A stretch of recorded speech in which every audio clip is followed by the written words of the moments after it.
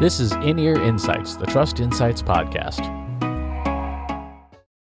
In this week's In-Ear Insights, we have a huge bag of questions from recent events, Katie. So I figured we spent a couple weeks tackling some of these. At one point, we'll have to do like a lightning round show. But this one's from Lacey, who asks, my struggle is how to create connection, emotion, and story from highly technical content and data. What advice do you have for creating something, telling a story out of stuff that, frankly, is a little boring?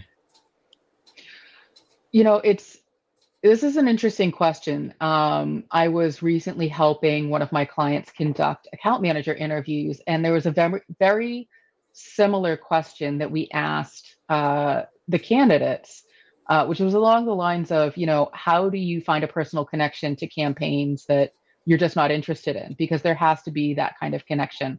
And so it almost kind of turns into like this challenge of you finding like the humor in it, or is there some sort of relatable analogy or something like that? So it's not necessarily appropriate to turn like the data around coronavirus or cancer or something like that into a funny, amusing story. Like, that's not what I'm saying at all, so please don't do that.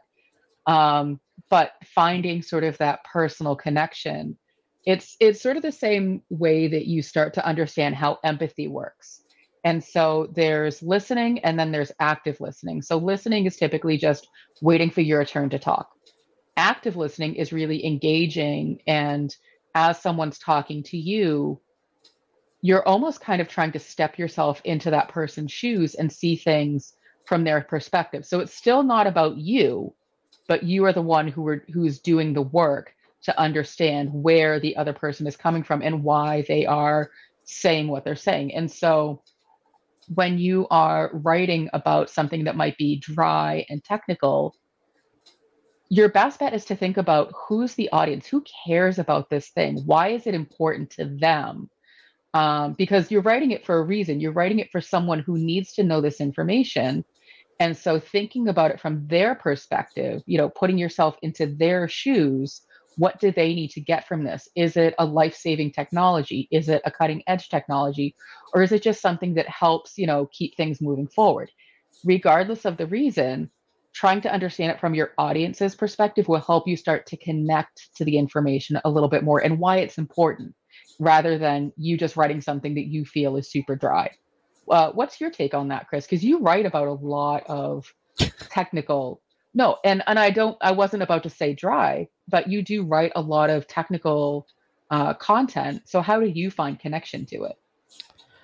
I think it's you pull out some really important points here. Connection, emotion, and story are three different things, and so it's kind of tough to bundle all three together. Connection, I actually get that from you, because one of the things you say all the time is "so what," right? Connection is putting yourself in the shoes of the customers, empathy. So what? What does this mean to them? If I'm looking at this paper that Google has on time to event data-driven attribution, and they go through all this whole algorithm, inhomogeneous Poisson processes. At the end of the day, the question is, so what? What does this have to do with what I care about as a marketer? How does this thing impact me? And reading through this paper going, oh, Google has switched attribution models because the one that we use at Trust Insights is good at the channel level, but they want to know how an individual ad, like the lift of any one individual ad. And so they needed a new system. Like, oh, that's the so what. It's for Google's benefit, not us. I mean, it does benefit us, and indirectly, but Google did it to benefit their ad system. That's the connection part. The emotion part is, once you understand the so what, then you can start to say, okay, well, how would this make the person on the receiving end of this feel, right? How would they feel about knowing this thing was happening? So when we talk about all the stories about social networks behaving badly and stuff, well, how does that make us feel? Not great. As a result, we can pull out that emotion, and then once we understand the feeling, that's when you can then construct a story around it. Because if the ideal of a story is that you have sort of these peaks and valleys to tell a good story. Like a story that just has no emotion, is kind of a flat tone, is really what I think Lacey here is trying to avoid. And so Mhm. if you follow that process of so what and why, and then what next, and how do you guide that emotion from presumably whatever the problem is, that feeling of unsettledness, to here's how I can guide you to a place of feeling like you're safer, or you're more secure, or you're happier, or something. That's how you find a storytelling structure. So I think you have to tackle those three pieces in order to be able to do that. Now, how do you do that? It requires a couple things. It requires empathy, which is challenging, especially in situations where you are under a lot of pressure, and the more you're in survival mode, the less empathy you have. It's just how humans work. So if you are constantly under 44 deadlines and you just got to crank stuff out to get, check things off the list, you're not going to create great emotional content. You're just not. And it also requires domain expertise to, when somebody says, here's what an inhomogeneous Poisson process and how it differs from a Bernoulli process. You got to know what those things mean, because if you can't, I was like, wait, what? If you can't tell the difference between those two things, you can't even understand the connection. Mm-hmm. Well, and I want to go back to the point about empathy, and you're right, it is hard. And,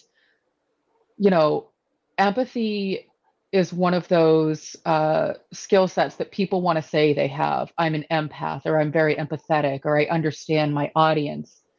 But a lot of times what I see happen is empathy is confused with, I guess, selfishness and narcissism. Because what ends up happening is, so Chris, let's say you're telling me a story about, I don't know, let's say, you had a really bad fall over the weekend and you twisted your ankle. And so now it's affecting you negatively. Well, my job as someone who is supposed to be empathetic is to listen and, really, and that's it. That's it. End of story. That's the end of my job. But what ends up happening is people try to make that connection by jumping in with their own story about themselves. Well, I also fell and, I smashed my knee against the floor and I also feel really bad. That's not empathy. That is not, that is not empathy at all. That is not how you make a connection, because what you're doing is then you are undermining the other person who is trying to share how they're feeling, what their experience was, by overriding it with your own feeling and your own story. That's not to say you can't contribute, but stop making it all about you, because what you're doing is, again, you're not active listening. You're just listening for your turn to talk and make it all about you. That is not empathy. And so I just want to sort of clarify that point as people, marketers, whoever, are trying to understand how to make a connection with their audience. And so starting a conversation, telling an anecdote about yourself to open up the conversation, to sort of set the tone for other people, is one thing. But if someone comes to you and is like, I need to tell you this thing, I want to tell you this story about me and my experience, your job is not to turn around and go, I fully understand, I've been there, let me tell you my story. That's not empathy. Empathy is one of those things, it falls in the category, if you have to say it about yourself, it's not true. Like, it's just other people to say about you, oh, that person is so empathetic. You saying it about yourself, like I said, it kind of defeats the point. But more importantly, I think if you do have that story, like, one of the things we say about machine learning in particular is that machines cannot have empathy because they can't understand. Because you don't understand, you can't then take action on it. If you fell and injured your ankle, and I've also done the same thing, the logical, you-focused thing to do would not be to tell my story, but to remember, oh, here's the things I went through, and ask, hey, do you need anything? Like, when I did that, I needed a cast for a couple of weeks and a whole bunch of Advil. Like, do you need any Advil? But it's that taking the action to help you. And with content marketing and stuff, and highly technical content, one of the challenges, in addition to the normal marketing challenge of just talking about yourself all the time, you then have the additional egos of the highly technical people saying, well, we're going to explain this and show off just how special we are. And that makes the technical content even worse. That, I'll be honest, that tactic makes me crazy because and I may be in the minority here, but making things technical just to make them technical to show how smart you are, I feel like is the absolute wrong way to bring people in to understand it, because then they have to then read 5 other things in order just to understand the one point that you were trying to make. So you've made it harder on your audience. Whereas I like to just explain things exactly how they are and how you as the audience are going to benefit from this highly technical thing. But let me break it down in such a way that makes sense. Like, it doesn't matter if it's highly technical. Is it going to help you or is it not going to help you? And if it's not going to help you, why am I trying to impress you with all this technical jargon that is meaningless to you anyway? Because then you're spending your time trying to figure out if it means something to you. And clearly, I feel very strongly about this because now I'm ranting.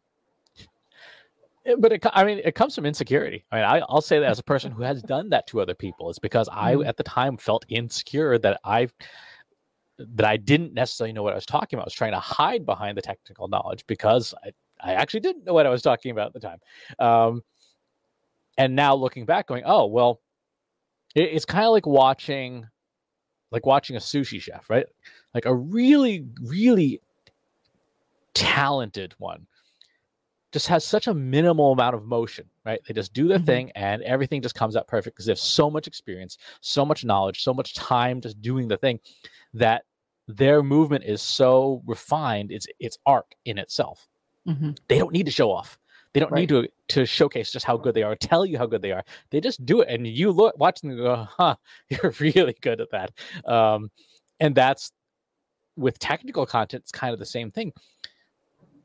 I struggle with that just, in not knowing where another person is, right? So that's one of the challenges for me with technical content is someone will say, hey, I had this trouble with our friends at Marketing Profs. They said, we want an advanced analytics course. I'm like, great. I created this course for them, and you install R, you install a bunch of packages, you write some code, and you're all set. And that to me is advanced analytics.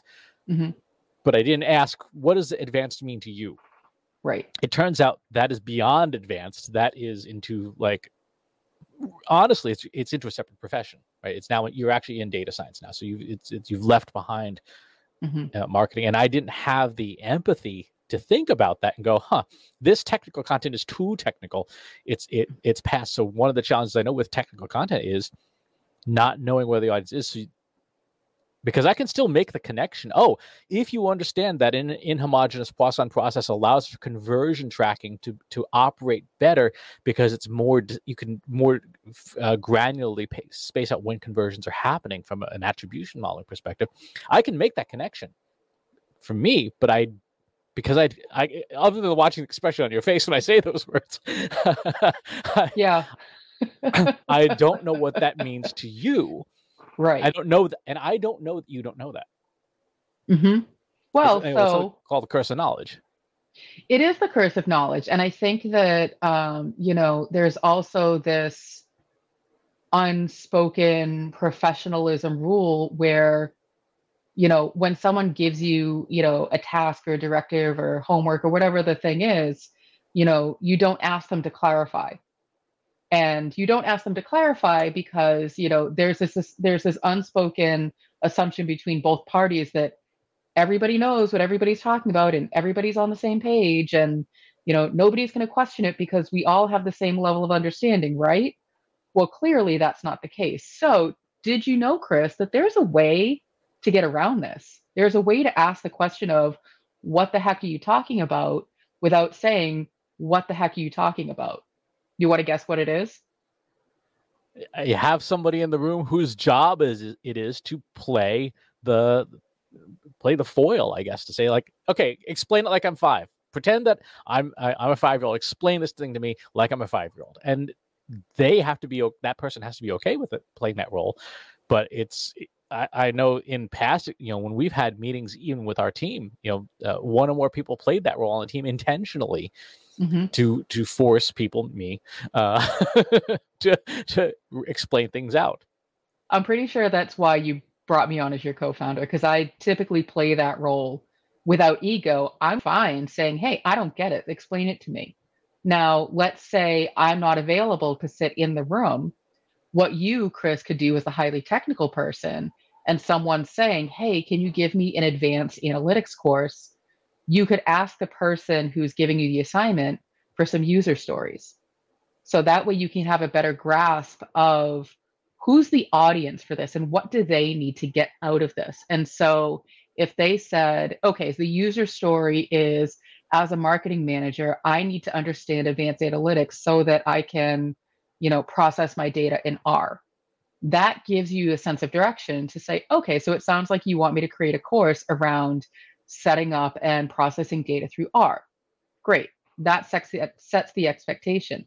However, if they say, as a marketing manager, I want to take an advanced analytics course so that I can understand how to set up an automated dashboard, that's a different outcome. The outcome there is likely, a Google Data Studio dashboard or something like that. So that gives you the opportunity to ask more questions. Like, okay, so you want them to be able to create an automated dashboard. It sounds like you're after Data Studio, or you're looking for something truly automated, like R into Tableau, et cetera, et cetera. And so it gives you the opportunity to understand better from the audience's perspective what they need to get out of it, without you just sitting there going, well, what the hell?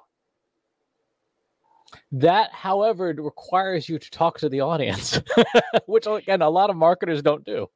It does. In this example, you're not talking to the audience. You're talking to the people who assume they know the audience. And so, that responsibility lies with, that person, not necessarily, you. But you could say, have you talked to your audience? Do you have any feedback? Where did this come from? What kinds of questions do you get about advanced analytics so that I can make sure I'm answering them in this course? And so there's ways to start to pick apart the ask without saying, I don't think you're asking for what you think you're asking for, or I don't know what you're asking for, because neither of those questions really get you very far. But the art of asking, for more information to get into those requirements will help you put yourself in the shoes of the audience who is receiving the highly technical information. And therefore, that starts to make that connection. It almost sounds like that would be the ideal thing to lead with on like a creative brief, to say like, hey, we're putting together this piece of this white paper on attribution modeling, and let's go and get 5 or 6 user stories from a focus group. As a way to guide that content. Because you're right, if somebody says, I'm looking at Google Analytics and I've got it set to last touch, which of these drop down should I use? They are in no way, shape, or form ready to talk about Markov chain modeling. It's just, it will mean nothing to them. It's true. And so you're absolutely right. As you're writing or creating any kind of content, what's the so what? What's the objective? What kind of content is it? Is it educational? Is it entertaining? Is it both? What is the audience trying to get out of it? And who is the audience? And a user story will tell you all of those things. And to your point, Chris, you may need to do a few of them to really understand the full, spectrum of what this content is meant to cover. But it will give you a direction to say, this is what I need to teach in this content. This is what I need to demonstrate. This is what someone needs to get out of reading this piece of content. This is why I'm creating it in the first place. That would be a heck of a thing to even put on like contact forms and things. So as people are filling out a contact form, having them actually fill out a Mad Lib style user story would be very interesting to get that from their perspective. I'm thinking we're talking to one of our customers about their digital transformation efforts right now, and we've talked to some of the folks to try and have them do user stories, and it's been interesting seeing how much of a mismatch there is between what the user stories are and then what sort of the overall initiative is, because the initiative was conceived before anybody got any input. And I mean, that's a pretty common thing at especially enterprise companies, where there's a disconnect between leadership in the teams or amongst silos amongst the different teams. And so starting with user stories, even if, they're far down the road of this initiative, be like, hey, let's just pull together a couple of user stories just to see if we're on the right track. And then it could present that light bulb moment of, oh my goodness, we are talking about the exact wrong thing. Or, well, that person over there is going to sink themselves. So good luck. I mean, whatever the reaction is, it doesn't matter what stage you start to create. Obviously, ideally, you would do user stories before you do anything else. But it's never, just like we say, it's never a bad day to start, doing things. Like you don't have to wait till January 1st. It's never the wrong time in a project to check yourself and do a user story and say, am I on the right track? So if you forgot to do it at the beginning and you're towards the end, just pull together a quick user story as who my audience is. I want to, whatever the action is, so that here's the outcome. And then you can say, oh my God, I'm not even close to being on track. Where can I start to pull this back so that I'm, satisfying this user story? Or you may be too far gone, so you can create a different user story that fits whatever the thing is that you've created, and then go back and create something different for the first user story that was the original intention. And so in the context of Lacey's question of how do you create connection, emotion, and story, the user story really is the definition of connection. Here's why this is relevant to the customer, because if you don't have that story, I want to sow that. If you don't have that so that, there is no connection. And then the follow on to that could be, and how will that make that person feel? Mm-hmm. And how do they feel now? Mm-hmm. And then what's the story you need to tell to get them from how they feel now to how that feeling that they want to get to when they've completed that user story. Exactly. And so if, back to the original question, if you're writing a piece of highly technical or what you consider, in your opinion, a piece of dry content, think about the end user, who's going to be consuming this content, and that will help you start to make that connection, because then you're not necessarily just writing it to write it. You're writing it through the lens of somebody's going to care about this thing.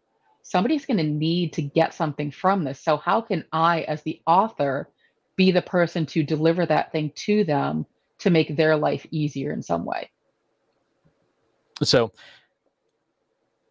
start with the user story for any piece of technical content. And if you don't have one, and you can't get one, perhaps go talk to some customers and ask them what kinds of things they need help with. Ask them to create the user stories just for the problems they're trying to solve, regardless of whether your product or service is involved.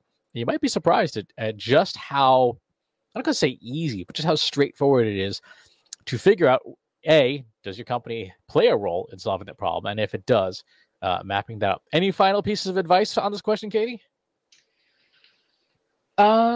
I mean, the big thing is, it's not about you, it's about the audience. And so, stop trying to connect with it from your perspective, because you are likely not the audience. And so, try to make that connection. And that's that empathy piece. If you have relatable experiences, that is certainly going to help. And you can certainly include some of those things so that your audience can see themselves in it a little bit more clearly, but don't lose sight of the fact that it's not about you. That's right. Speaking of not about us, if you want to talk about the things that you're working on and the user stories that you're trying to tell, hop on over to a free Slack group. Go to trustinsights.ai/analytics for marketers, where you and over 2,000 other marketers are chatting about all things marketing and analytics all day. You can ask questions, get answers to your questions, and see what other folks are working on. And wherever it is that you watch or listen to this show, if there's a channel you prefer to have it on, with the exception of Facebook, you can find it over here at trustinsights.ai/TI podcast. We're on most channels like YouTube, etc. We can catch the show. Thanks for tuning in. We'll talk to you soon. Take care. Need help making your marketing platforms, processes, and people work smarter? Visit trustinsights.ai today and learn how we can help you deliver more impact.